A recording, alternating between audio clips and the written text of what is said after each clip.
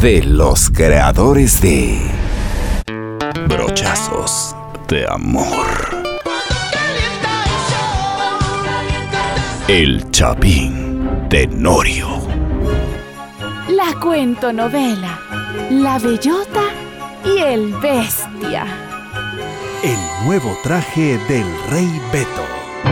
Llega una nueva novela Llena de intrigas, odio, amor, poder dinero. y mucha ropa sucia que lavar. ¡Ja! Todavía que fueran ellos los que lo lavaran. ¡Mire sus cuellos! ¡Mire sus cuellos! 3 mujeres, un huesito. Bien carnudo.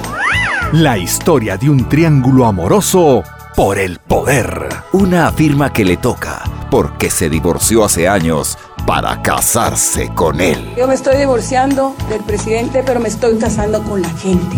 Otra afirma que la discriminan por su pasado, pero que realmente le tienen miedo porque va punteando en las encuestas del corazón de su amado. ¿Le parece justo?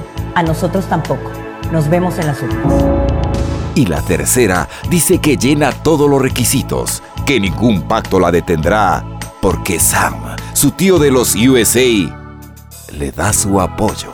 No quiero ser presidente. 3 mujeres, un huesito. Bien carnudo. Las 3 pelearán a muerte para quedarse con él. Las amará, las odiará, pero por una de ellas seguro votará. Si es que las dejan porque ya vio. 3 mujeres, un huesito. Bien carnudo.